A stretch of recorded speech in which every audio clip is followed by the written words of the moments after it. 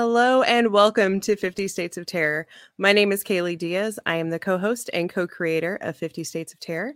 And I would like to introduce my husband, who is my co-host. Hi. Hey, honey, how are you? How's the kitchen?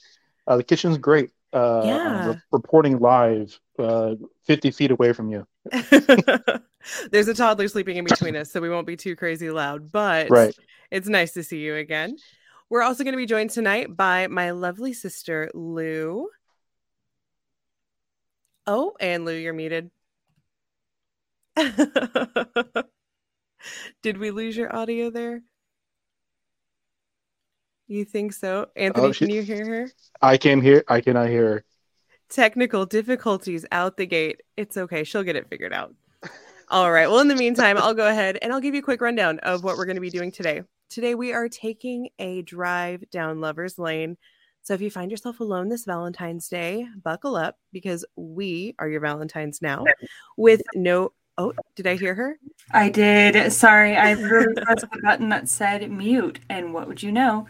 It muted me. It's so funny the way that works out. Funny, indeed, but I'm so excited to be here, and thank you guys for having me. We're You gotta excited love to live, have man. you. Live stuff, dude, is the best. It's That's only just- when I'm live that I freeze so hard, but I don't have a toddler next to me, so it's easier to recover. It makes that bounce back pretty good, huh? Just a little bit. All right. Well, we each have our own scary, spooky story to bring to you for Valentine's Day. So if you're alone this Valentine's Day, we can be your Valentine. You can be our third wheel. There's no strings attached. And I can't promise we're going to call you tomorrow, but there's always a possibility. So Use we're the 3-day rule. the three like that. the 3-day rule. The 3-day Now, rule. on our regular episodes of 50 State of Terror, what we do is we present to you our cryptid of the state that we're discussing. This time we're a little widespread. We are all over the place. Now, the things that these different entities have in common is that they're all attacking lovers or groups of people. They're usually in the woods or out on romantic drive areas like Makeout Point, hence why we're calling this Lover's Lane. So these are the kind of things that are going to surprise you quite literally with your pants down sometimes. Ba-dum-tsh. Not even a groan. Okay. I So, don't want to ruin anything. I'm so excited. I mean, you're my sister. We can razz each other a little bit. Now, on our regular episodes, after we present our cases or our cryptids, we also like to rate them on a scale of 1 to 5 golden Nessies, and that's how much we enjoyed them or how awesome we think they are. So I think we should just go ahead and jump in. It's our first live. We got our technical difficulties out of the way. And I think we're ready to go. So, Anthony, would you like to present your spooky thing first? I would love to. Fantastic. Again, my name is Anthony Diaz. I am the other half of Kaylee, the not so smart and not so pretty half. Oh, you're so sweet. You're full of shit, but you're sweet. All right. So my story and my cryptid is the Orange Eyes. Now, let's set the scene. It is Mansfield, Ohio. Now, Mansfield, Ohio is located in what is called the Rust Belt. Now, the Rust Belt is this industrial boom that happened in the 50s and the slow decline in the 80s. And with decline of industrial portions of major cities, you have broken down, dilapidated cities, towns, warehouses, hence the Rust Belt. Now, in this story, we have a lover's lane. Now, the location of the lover's lane wasn't really specified in some of the stories that I have researched from. But in my investigation, quote unquote investigation, the lover's lane is actually it hits in between Charles Mills Lake, which is about 16 minutes east of Mansfield, Ohio. And the road is actually Mansfield Rooster Road, and it cuts right into the park. Now imagine this. It is late. You have a couple of teenagers on March 28th, 1959. And I imagine it is a 1957 two-tone Chevy Bel Air. It's two-door. It's a nice night. The stars are out. The dude is dressed in this leather jacket, white t-shirt, and greased back hair, blue jeans. The young lady is dressed in maybe this nice looking dress, and they park on Mansfield Rooster Road in the middle of Charles Mills Lake. She doesn't sound like a lady to me already. Well, I I'll was get just to loving the descriptiveness. I was like, I can see the Right? lake. I will get to why this is interesting on how it's just presented. So they're in the car. Things are about to get hot and heavy. It's 1950s. You know, So they were put holding on, hands. I was so wondering. I know. Oh my They're God, Oh, Tommy, we're gonna go all the way. they're about to reach in for the kiss, and he's calling her cat, and she's calling him Daddy-O, and Daddy, oh Lord. Daddy-O. I want to say maybe I don't know, the Penguins or the Delphonics are on the radio, and they I'm see too young outside for the those. window two glowing orange eyes. Now the eyes to them probably would be maybe humanoid, a distance apart, but the way it's described is when the beast exited the forest area of this location, it rose to 11 feet tall, and they said that it weighed about 1,000 pounds. How they determined it weighed about 1,000 pounds is because they could feel the footsteps of it approaching. Now, of course, this probably freaked the two teenagers out. They split. They left. Now, The orange eyes didn't do it. It was everything else. I was just picturing the T-Rex from like Jurassic Park. and the water ripples in the and the dark. water is coming up out of the Like, I cup. would've left. I mean, if So- Jeff Goldblum was there, I probably wouldn't have run. Like, let's just be honest. So they haven't had a sighting since then, and March 20th, 1959, until 1968, when they said the group of preteens found it and chased it with a baseball bat, which I don't believe at all, because a group of preteens chasing an 11-foot tall monster that weighs 1,000 pounds. Please, come on. Like, Get the as fuck out of as here. parents, I would have absolutely have done that. okay, Lauren probably would've would have. died. She would have been I wearing know like I would have died. Like, that's fine. I'm just this saying. coordinating outfit. She would have been dressed all Leather for it. pants, all I know, right? Leather pants. There you go. And then the last time it was supposed to be found as in 1991 by two fishermen on Charles Mills Lake. Now, what they are describing is it's a cousin of the Sasquatch, so a cousin of the Yeti. So, and we all know that Sasquatch is like one of the top 5 cryptids in U.S. Between Chupacabra, Mothman, and Sasquatch. There's so many different variations of this thing coming from Florida, the Midwest, and this is just another version of what they probably saw as Sasquatch. Now, the believability of it, in 1973, they were saying, we believe in this thing, and we think it's an alien because they saw UFO sightings in Mansfield, Ohio, in 1973, and they determined that it's a link between the orange eyes Sasquatch and UFOs. So they think that it's a being from outer space that lives in the lake, and it comes every so many years to present itself. Oh my gosh, is this the I feel like 30-year that makes rule? more sense to me. I'm like, absolutely. Yes, I'm living. This is one of those like every 15 years things, and we recently we had a detour episode. So we have our regular 50 States of Terror episodes, and in between them, in the interim, we are doing what's called the detour episodes. And I let Anthony go off on Sasquatch. Like, I don't know if you got to check that one out, Lauren, but like it came up in an episode, and we're like, we're not doing Bigfoot right now. We're not doing Bigfoot. Well, now So I ended up I've been looking because I've been waiting. I've been like, I mean, waiting girl, for check out that detour episode because we talk about the interdimensional pockets that Bigfoot is apparently supposed to be able to be in. Oh yeah. And Anthony explained to me, and was it the 30-year rule? Is that what you said it was? Yeah, the 30-year rule. It follows. It only comes out every 30 years to show itself. And why is it every 30 years? Because this was my favorite part of that whole episode. Why is it 30 years?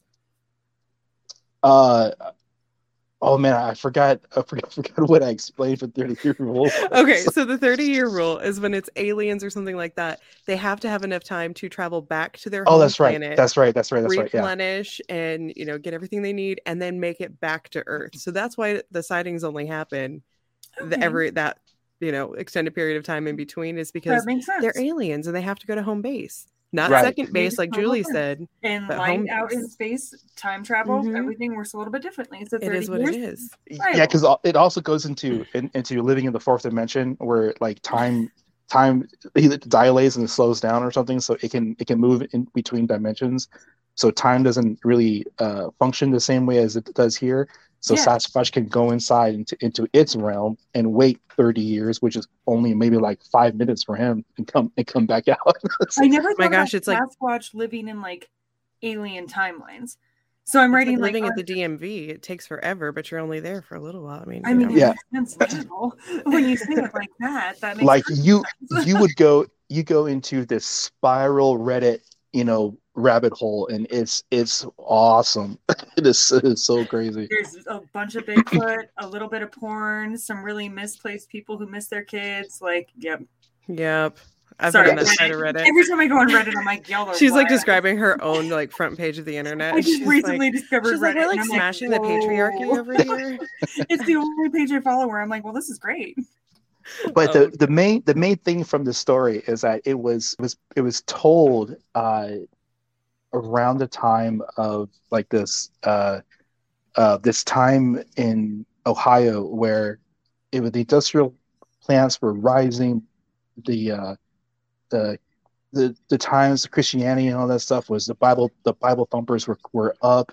So what perfect way to tell, hey, you better mind your P's and Q's, or the orange eye is going to get you, and you don't go out with Johnny Leather Jacket, or there was actually a large number of alien UFO reportings that came back from that time, 1970s, 1980s, that were central in Ohio. So that makes perfect sense that it would be like an alien theory.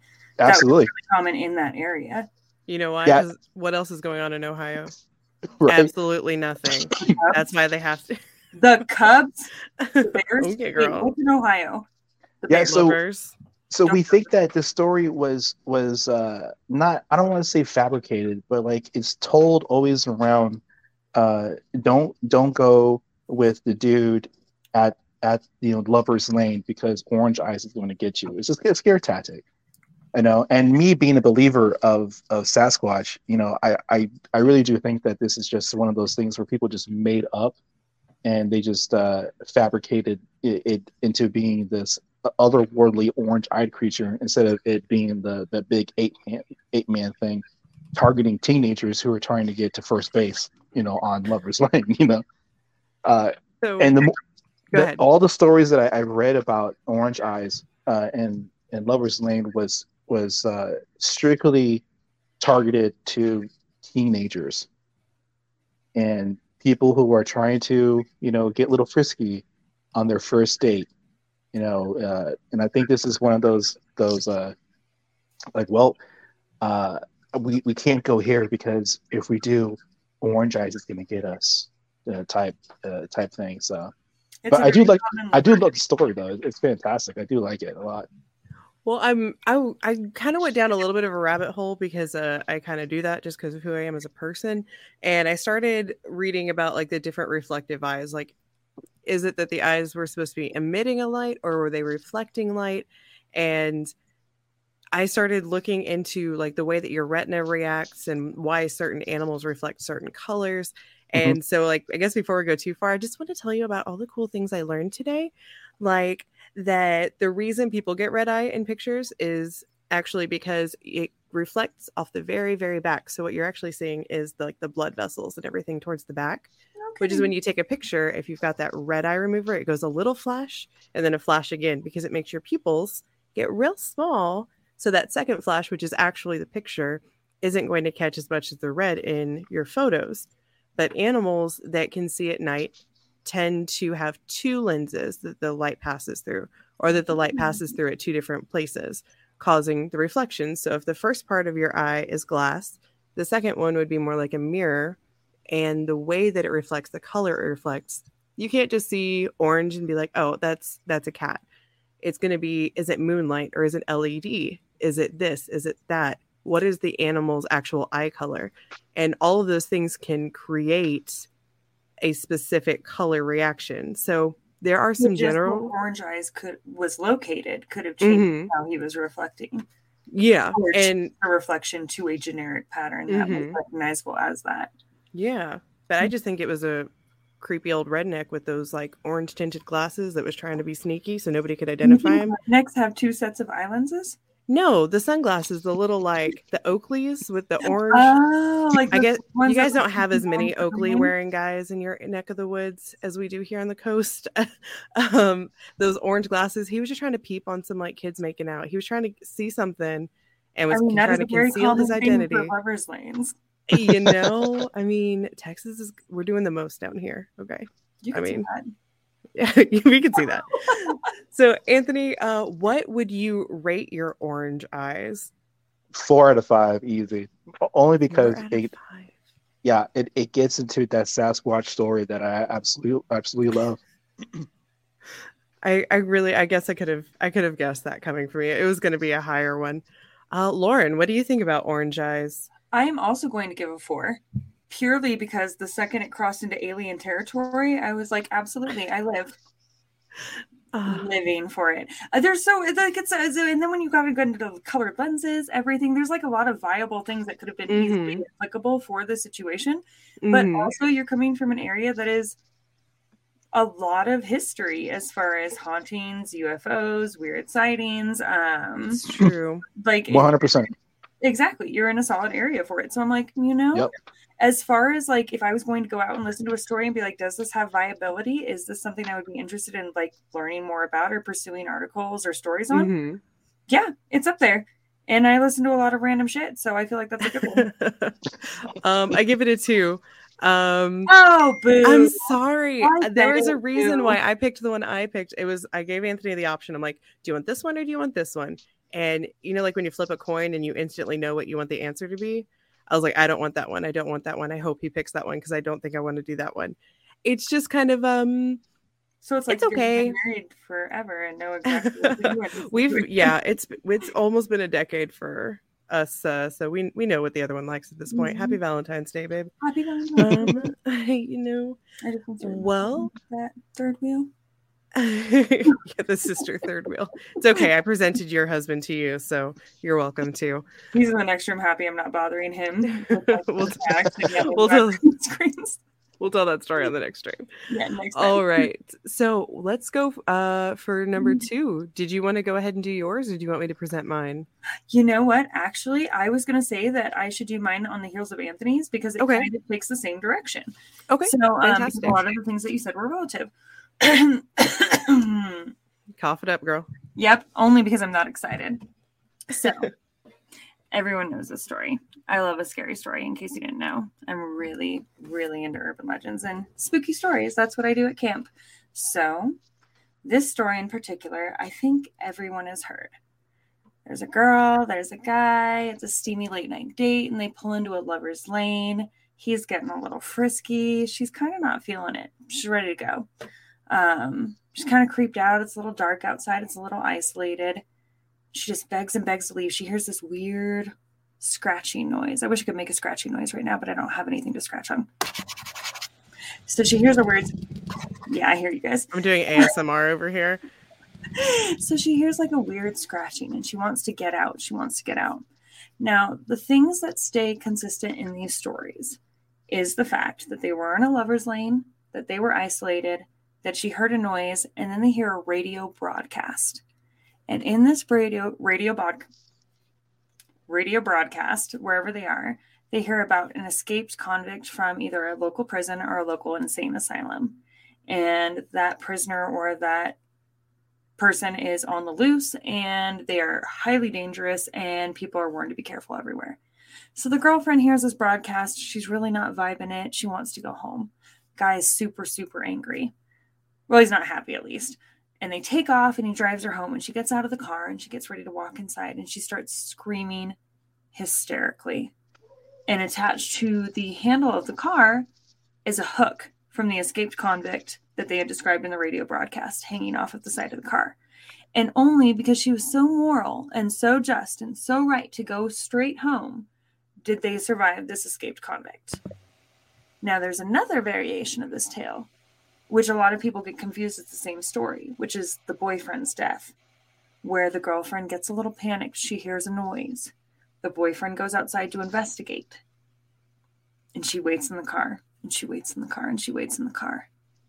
And she hears just a weird noise scratching on the roof of the car. Just weird. All night, waiting for him to come back, and she doesn't. And then in the morning, the police show up. And they pull her out of the car, and they tell her, don't look back. Don't look back. But she does. And when she looks back, she sees the dead body of her boyfriend hanging over the car, and his fingernails are scratching on the roof of the car, where she was waiting for him all night long. Very common horror story. Very common urban legend. But the reality of it is, this is actually based on a true story. A lot of serial killers actually do target lovers' lanes because lovers, of course, pick these areas because they're isolated and they're far apart. They can't be found easily. They get a little bit of privacy. But it also makes it incredibly dangerous and incredibly viable for serial killers. So there's multiple serial killers from the Zodiac, the Texarkana Moonlight Murders. There's Son of Sam. There are so many serial killers who actually target lovers' lanes because they make themselves easy victims. And it's almost a misogynistic type of story because the idea is that if you remain chaste and you fight these impulses and you go home, instead of being subject to this gruesome murder, now you've survived the night to live another day. But it's only on the woman to make that choice. The man always goes. Why is it always our fault? It's always our fault. We're just so sexy. You know, goodness gracious. I do remember hearing this story. We actually had someone in the comments, Patricia. She said, and Julie, that they both heard this story since they were children. I feel like this is one of those first stories. Yeah. 100%. Chelsea, or not Chelsea, who's the guy who wrote Scary Stories to Tell in the Dark? Oh my gosh, I have all the books on my bookshelf. Why can't I remember his everyone name? does. Everyone knows it, but I can't remember. Oh, R.L. Stein? No, it's not R.L. Stein.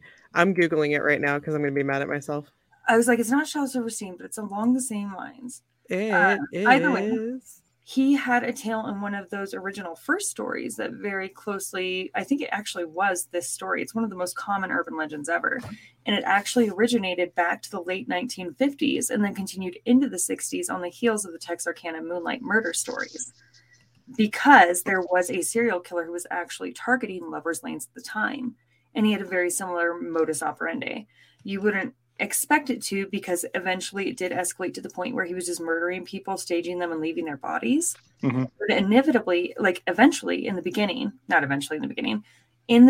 of this story, he actually did he targeted 10 people. 8 of them lived. The first 2 initially he knocked the man out with the butt of his gun and told the girl, the woman he was with, I think her name was Mary, to run. And so she did. And she didn't hear any signs of pursuit, anything. And she came across a car on the side of the road a couple miles down as she was fleeing from the side of this man who was trying to kill her and her boyfriend. And that car was actually the perpetrator's car. And she heard his footsteps coming up behind her.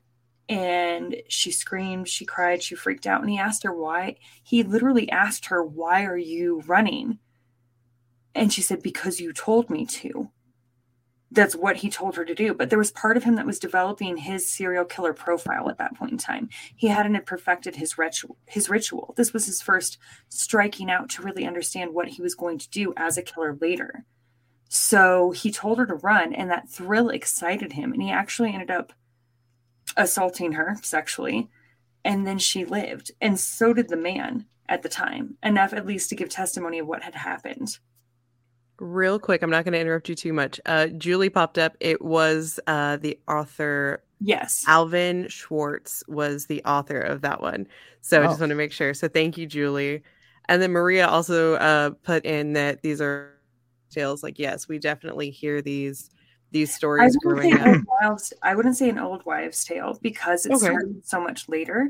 I feel like old wives' tales are things that kind of go back to folklore stories. Like dropping the spoon. And like company's coming or things like that. Your shoulders, right. But this is a very common trend in horror films too. Like how do you get that easy scare? Well, you have two people who are going to one location, and that murderer comes and finds you on Lover's Lane. You know. Well, and it sucks because it's one of those things that you think would naturally be something that teenage kids would want to do. That we're like, those kids. But really, at the end of the day, it's very dangerous because they go to a place where they're not going to be caught. And there isn't much of a chance for them to find some sort of salvation should they come across trouble, which makes them very easy targets. Yeah, and what's interesting is that, as I failed to mention this in Orange Eyes, is that one of the stories that is told is that it's two men that are at Lover's Lane. Oh, yeah. Plot twist. One of the tales is two men, and then the Orange Eyes comes out and scares them away. I thought that was interesting. That furthers my redneck theory. Okay, I'm back to your redneck fairy. I said theory. Oh, I redneck fairy. I was picturing. I mean, I've met those too, girl. Like all walks. I was going to go into it, but I can't even. Well, we get these stories about like Hookman and things like that, and then you have situations like I know before we started broadcasting, we brought up Texarkana. Texarkana is the town that feared sundown because there was a man who was attacking Lover's Lane. So whether or not the stories are based in fact, they really do inspire people with nefarious intent and the psychopathic tendencies. It gives them something to fantasize about. That's the word. And I always have questions about towns. Like I know, for example, the Texarkana Moonlight Murders, they do that movie every year where they show the movie, everyone goes, they check it out, whatever. I remember going to Salem, Massachusetts a few years ago, and we just happened to catch some sort of weird underground tour guide who was like, you're basically idolizing and memorializing murder and making it a good thing. And that's essentially kind of what urban legends do. And in this case in particular, I mean, it was the basis of I Still Know What You Did Last Summer. It was the basis of Hookman. It was the basis of so many, because it was essentially the scariest thing that could happen because it's something that we do to ourselves that we create for our own needs. Yeah. These are only looking for privacy. They're only looking for a moment. They're only looking for like a safe place. But in doing that, it immediately becomes dangerous. Now, I want to know if the guy that did the Texarkana murders goes back to those viewings, because I mean, can you imagine you and I talked about it when we were planning on stuff for you to do when you came to visit Texas, and it was like, hey, let's go to Texarkana and go watch The Town That Feared Sundown. But oh my God, what if he's there? What if he goes back to visit the crime scene? Because that's a very common thing that we see with serial killers. Does he go back to like relive the events? Like that is crazy. Well, there is no evidence of him taking any sort of trophies. There's no evidence of him having any sort of like revisitation. A lot of serial killers do have to have some sort of memorandum of their crimes, and there's no viable ones. So realistically speaking, why possible. Not? Yeah. And in Texarkana, the reason it was so viable for murders at the time was because it was a big transient spot. It was on a railroad. It was right on the edge of the border. So people could hop jurisdictions. People were coming and going constantly. It's not outside the realm of possibility that it would be something that he could flee the scene from and then come back and kind of revisit his glory days in a way where we personally as people had gone on to idolize and make it, maybe not idolize, but like sensationalized, sensationalize, I think is a better word. Sensationalize it to something that we could separate ourselves from while still reliving those things. I imagine that for a killer, that probably wouldn't make a big jump either. I think so. Well, did you have anything else we wanted to add for Hookman before we go into our Nessie rating? I don't think so. I think that there's also some really cool variations for the Hookman. I know in the UK, in that version, the boyfriend leaves the car and is actually decapitated, and the Hookman is sitting on the hood of the car, bouncing his head, and then just wiggling the car keys in his hand when the girlfriend gets out of the car. There's a lot of really creepy renditions of It's this. very like story. Tower of London. Like they're like all It's about very beheading people British. in England. It's Oh, yeah. very dramatic, which I live for. They know are there's the also a most in England. Yep, The for sure. most. There's also a Navajo version that involves skinwalkers that relates to the Hookman. There's like, this is one of those universal horror stories that has transcended multiple cultures, multiple places, and it is inevitably horrifying just because it's actually something that happened and didn't happen just once. It happened multiple times. At any point in time, there's supposed to be at least 80 active serial killers in the United States, and most of them target lovers' lanes or highways. Yeah. Well, Anthony, we're never gonna go make out on a highway or on a highway. We're not gonna make out on a highway either. No, Come on, lovers' it's lanes for us. Valentine's Day. It's toddler, can't leave the house. We're Texas gonna. actually has the biggest highway for serial killers. It's like Thanks. a thing. I used to travel by myself all the time. Time. I travel all day right now. No hitchhikers. I just remember reading it in this. I have an encyclopedia of serial killers, and there's like a Highway 80 something or something where there's tons of hitchhikers. There's lots of truckers along it, and out of the 80 serial killers that are supposed to be active at any point in time in the United States, almost half of them are on that stretch.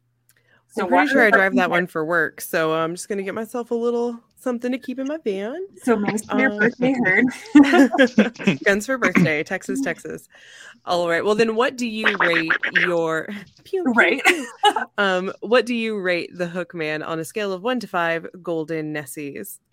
Are we talking from a cryptid perspective, an urban legend perspective, or Camp Dreadwood? Just for like overall perspective, just Okay, vague, one, but 1 we'll to take 5. Yeah, take it. I would actually, for the Hookman, I'm going to say I wouldn't either, Christy.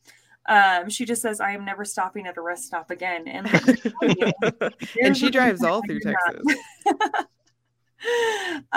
So I would say for the Hookman, for me personally, as someone who loves urban legends, serial killer stories, whatever, I'm gonna say a 4. I want to give it a 5, but I don't want to be ballsy because I don't know what else is coming yet tonight. Purely because it is quintessential to urban legends, horror stories, real life horror stories.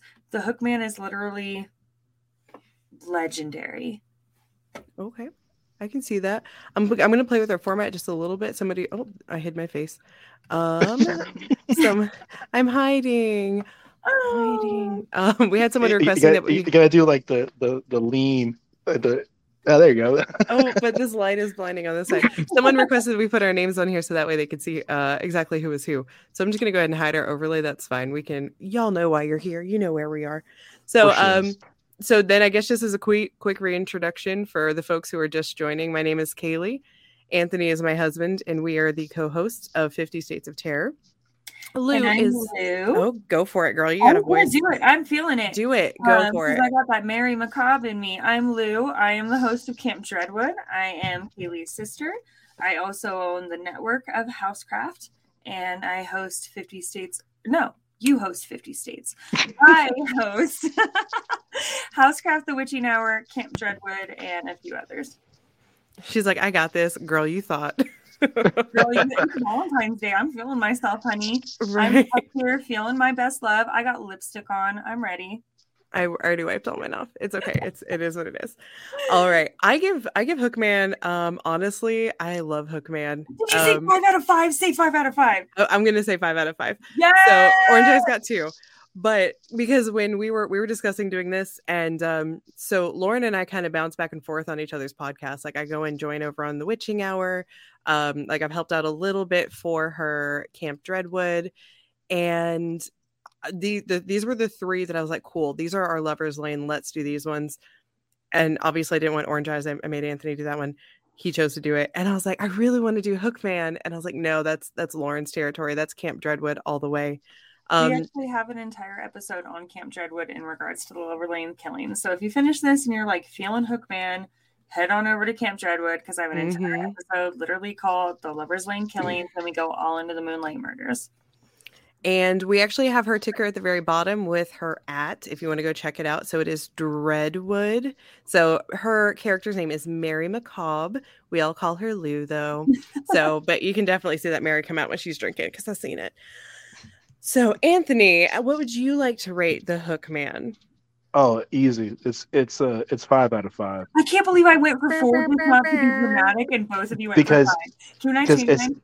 It's absolutely terrifying. The real life like randomness that could happen, and because it gives you that creepy, eerie feeling that you have no idea what's going to happen the next 6 seconds when you're alone and trying to be with your lover, and then holy shit, I'm dead.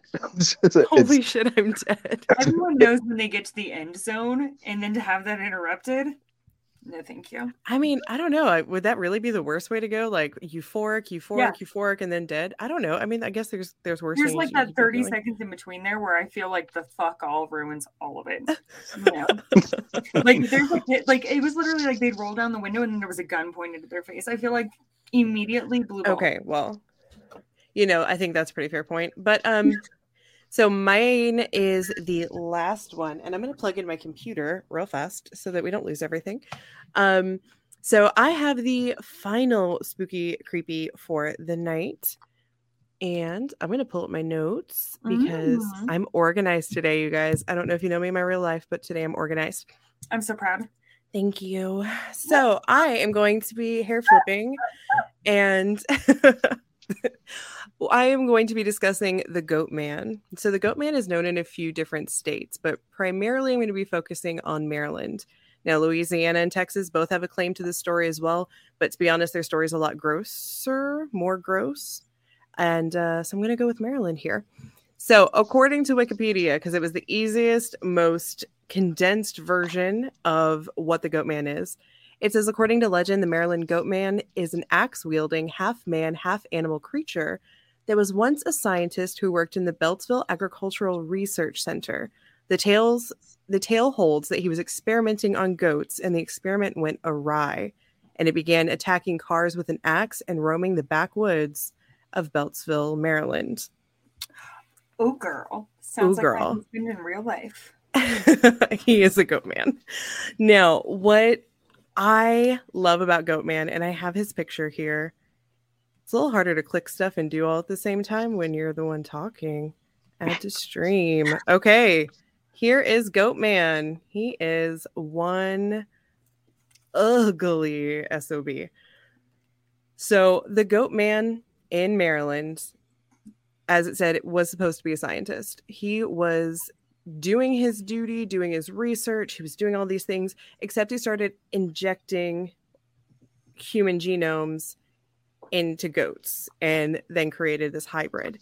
Now, what I love about this story is that it is so like quintessentially this mad scientist. I love me a mad scientist story. Okay, mad scientists are hot. I'll go for it. They really, really are. So it's this whole mad scientist thing. He was working on his experiment. The experiment went wrong. And now we have this crazy monster that is out for blood. Now, how does this get to Lover's Lane? So he is always in the woods. He's coming after groups in the middle of nowhere. He's specifically attacking couples. Now, my little nerdy self loves Greek mythology, and we've gone over it several times on some of our other podcasts. But the imagery of the Goat Man is very Pan. It's very satyr. It's half goat. It's half man. And what did he do? He used to go and like fondle nymphs all the time, right? He was always chasing after all these, beautiful, young, supple things. When he's going after the lovers, he's doing what the Hookman did in some of those stories. He's removing the man from the car, or he's taking the man away from the girl. But then he's going after the girl. Not just in a, hey, I'm going to get you. It's like a trigger warning kind of assault. And these are the stories that are being told. So what I found most fascinating about this specific, very, very specific aspect of it is that the older people aren't coming up with the stories. We're coming up with these stories to get kids to stay away from places. These are the, don't do that, you're going to get hurt. Don't do that, somebody's going to come get you. Don't go to this road. Don't do this. Folklorists are actually theorizing that these were stories that were created by kids to draw attention to areas in order to get people to go to them. So it's like, oh, hey, did you hear out on this road there's supposed to be this horrible beast? We should go see if we can find it. Hey, do you want to get in my car? The only way that we're ever going to see the thing is if you and I go alone. And starts making up these kind of stories, creating this narrative so that kids will go out and do the naughty things and be the naughty children. I think it's interesting. It seems like the Goat Man is like the go-between between the incredibly far side of like the cryptid side of things. And then like the difference between the two is the really dark part that is drawn from Hookman legends. Yes. Like the difference really is kind of what they do to the woman. And that's what actually happens in real life. But they give it a cryptid element so that they can remove themselves from the reality of the fact that that's a possibility. Yes. So it just takes like these horrible things we hear from our parents. And then it's almost, I don't want to say it's like us owning it, but it's like, oh, well, our parents tell us these stories. So like we can make up these stories too. Like, oh, you can make up a lie. I can make up a lie too. And now these kids are flocking to these areas. They're getting a case of beer, throwing it in the trunk, and they're going out and having these parties. Now, where Goatman evolves is that the majority of the stories also really closely resemble skinwalkers, and they resemble wendigos. Now, I have avoided doing either one of those or bringing those up as topics on 50 States of Terror, because before we do skinwalkers and before we do wendigos, Anthony and I have already kind of discussed, we want to have someone who is Native American join us for that episode, or at least have input on the episode, because there's definitely a lot of washing over what the actual stories are, what the actual traditions are. So I won't touch on it too much, but one of the big features that I see in a lot of these stories is that the Goatman can mimic voices. So if he drags the boy away, boy's like, oh, I gotta go take a leak, like I'll be right back. And then you're like, hey babe, hey, come over here. You hear those kind of stories where then she's like, oh, well, he was calling me, so I went after him, and oh, he said my name, like he told me to go to the car or whatever it is. And when she gets there, it is a half goat, half man monstrosity. And then I said the Texas stories was a little grosser, a little more gross. Not really sure on the grammatical there. You guys know what I'm saying. There was a version of the story where a man was really friendly with his livestock. Oh, whole different type of trigger warning. I was not ready for that one. I didn't need the trigger warning, but also, dang. Yes. And so he had little goat babies. And when everybody found out, they went and they killed him, and they killed all of his offspring. And now a couple of them remained and have been forever hiding in the woods, attacking people as they're going out in groups or on lovers' lanes. So if we needed more of a reason to not leave the house in the middle of a panini, this is it. Oh my God. In the middle of a patini.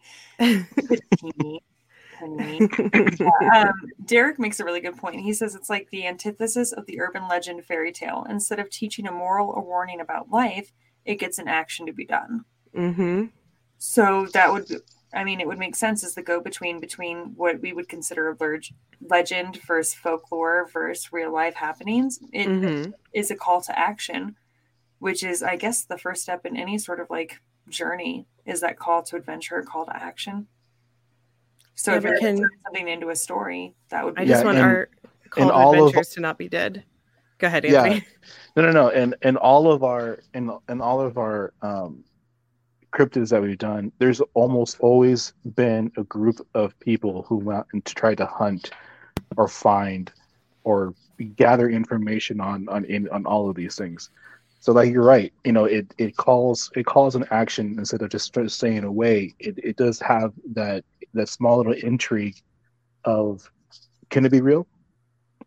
Is it what it is? Is it scary?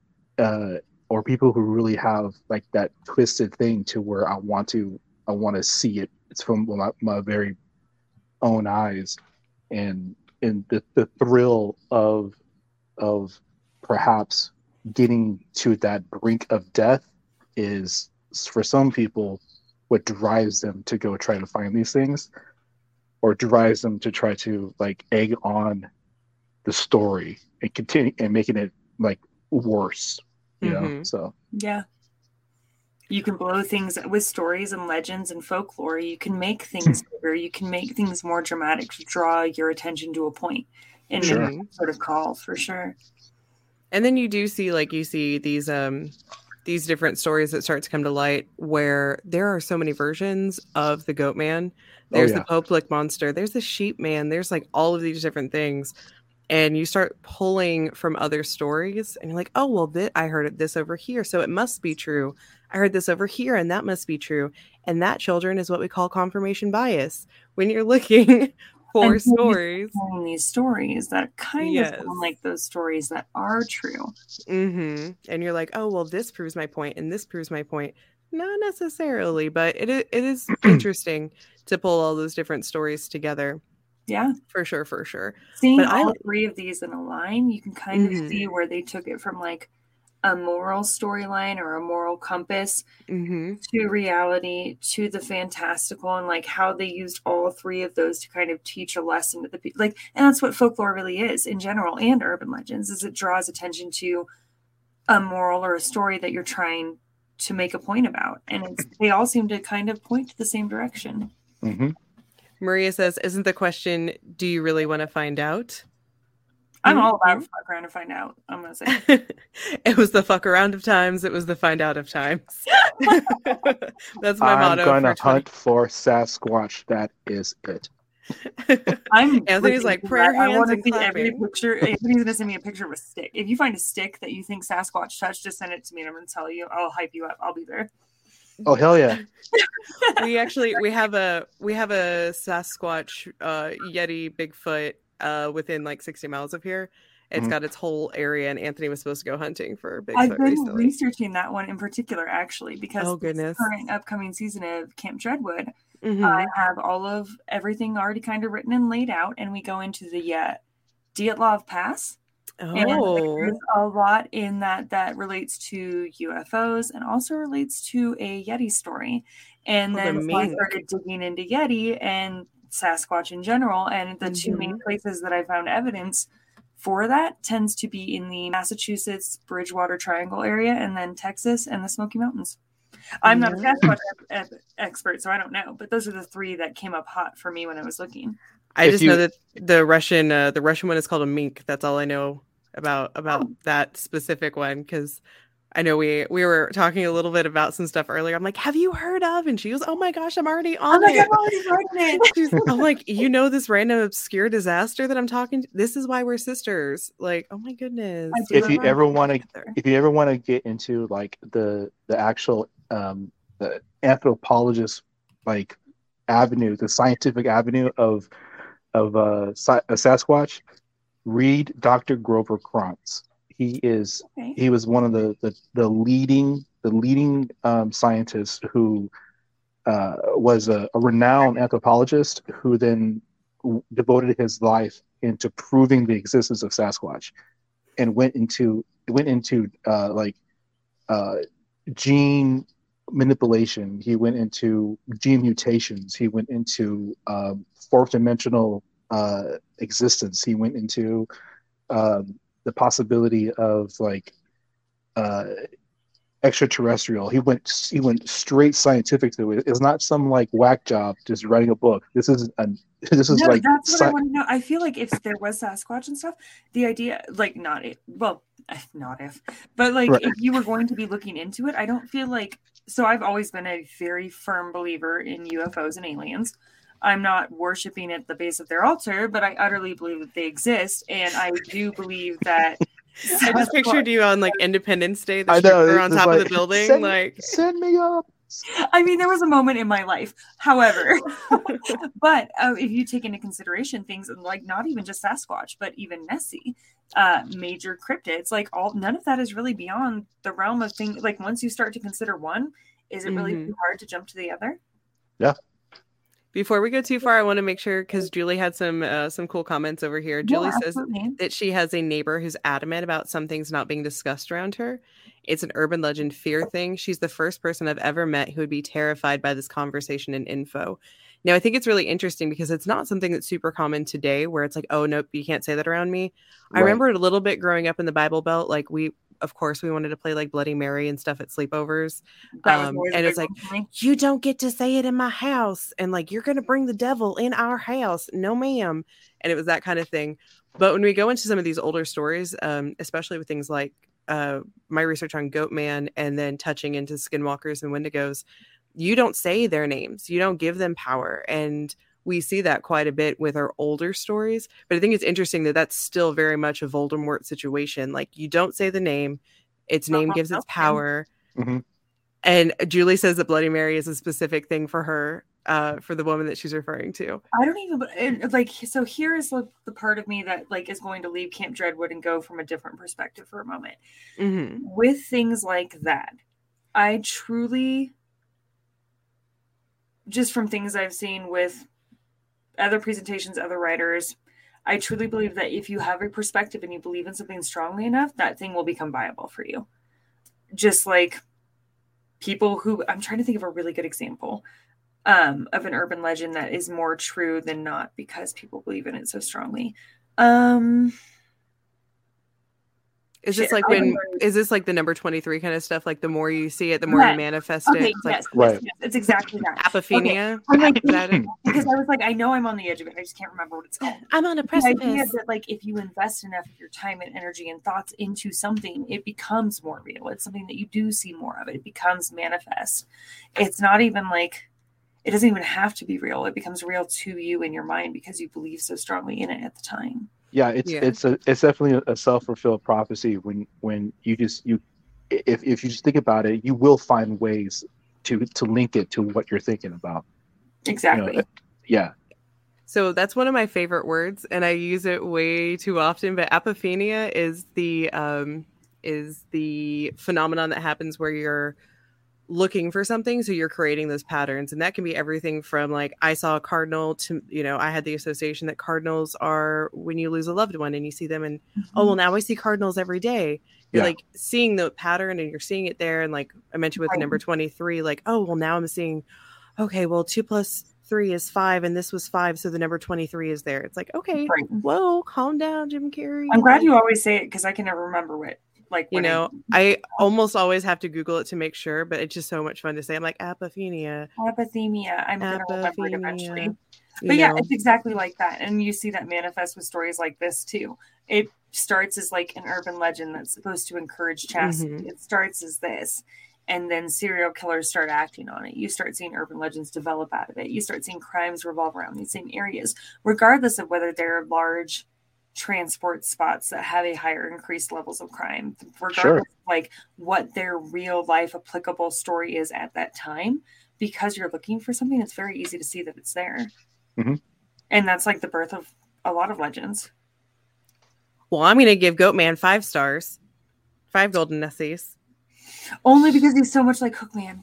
He was a lot like Hookman. I mean, they kind of all are because they're all kind of the same idea. Yeah, it's very, and like, it's not a man-hating thing. So like, I hope, like, I know that we've got at least one man, because Derek's here and Anthony is obviously here.